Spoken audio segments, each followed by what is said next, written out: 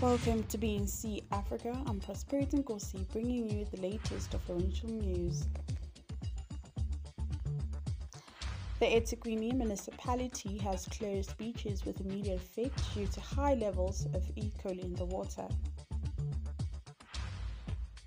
The South African Federation of Trade Unions SAFTU national shutdown is set to go ahead on Wednesday, August 24, in 6 provinces where SAFTU and its allies will strike to defend and advance the socio-economic interests of workers and the working class at large.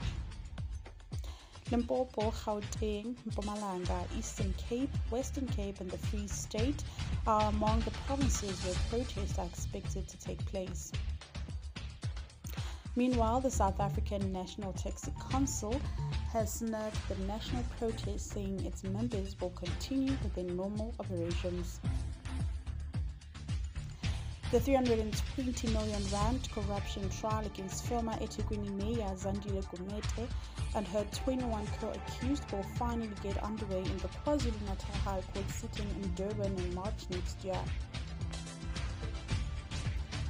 A woman believed to be the mother of 2 children whose remains were found in suitcases in New Zealand earlier this year is in South Korea.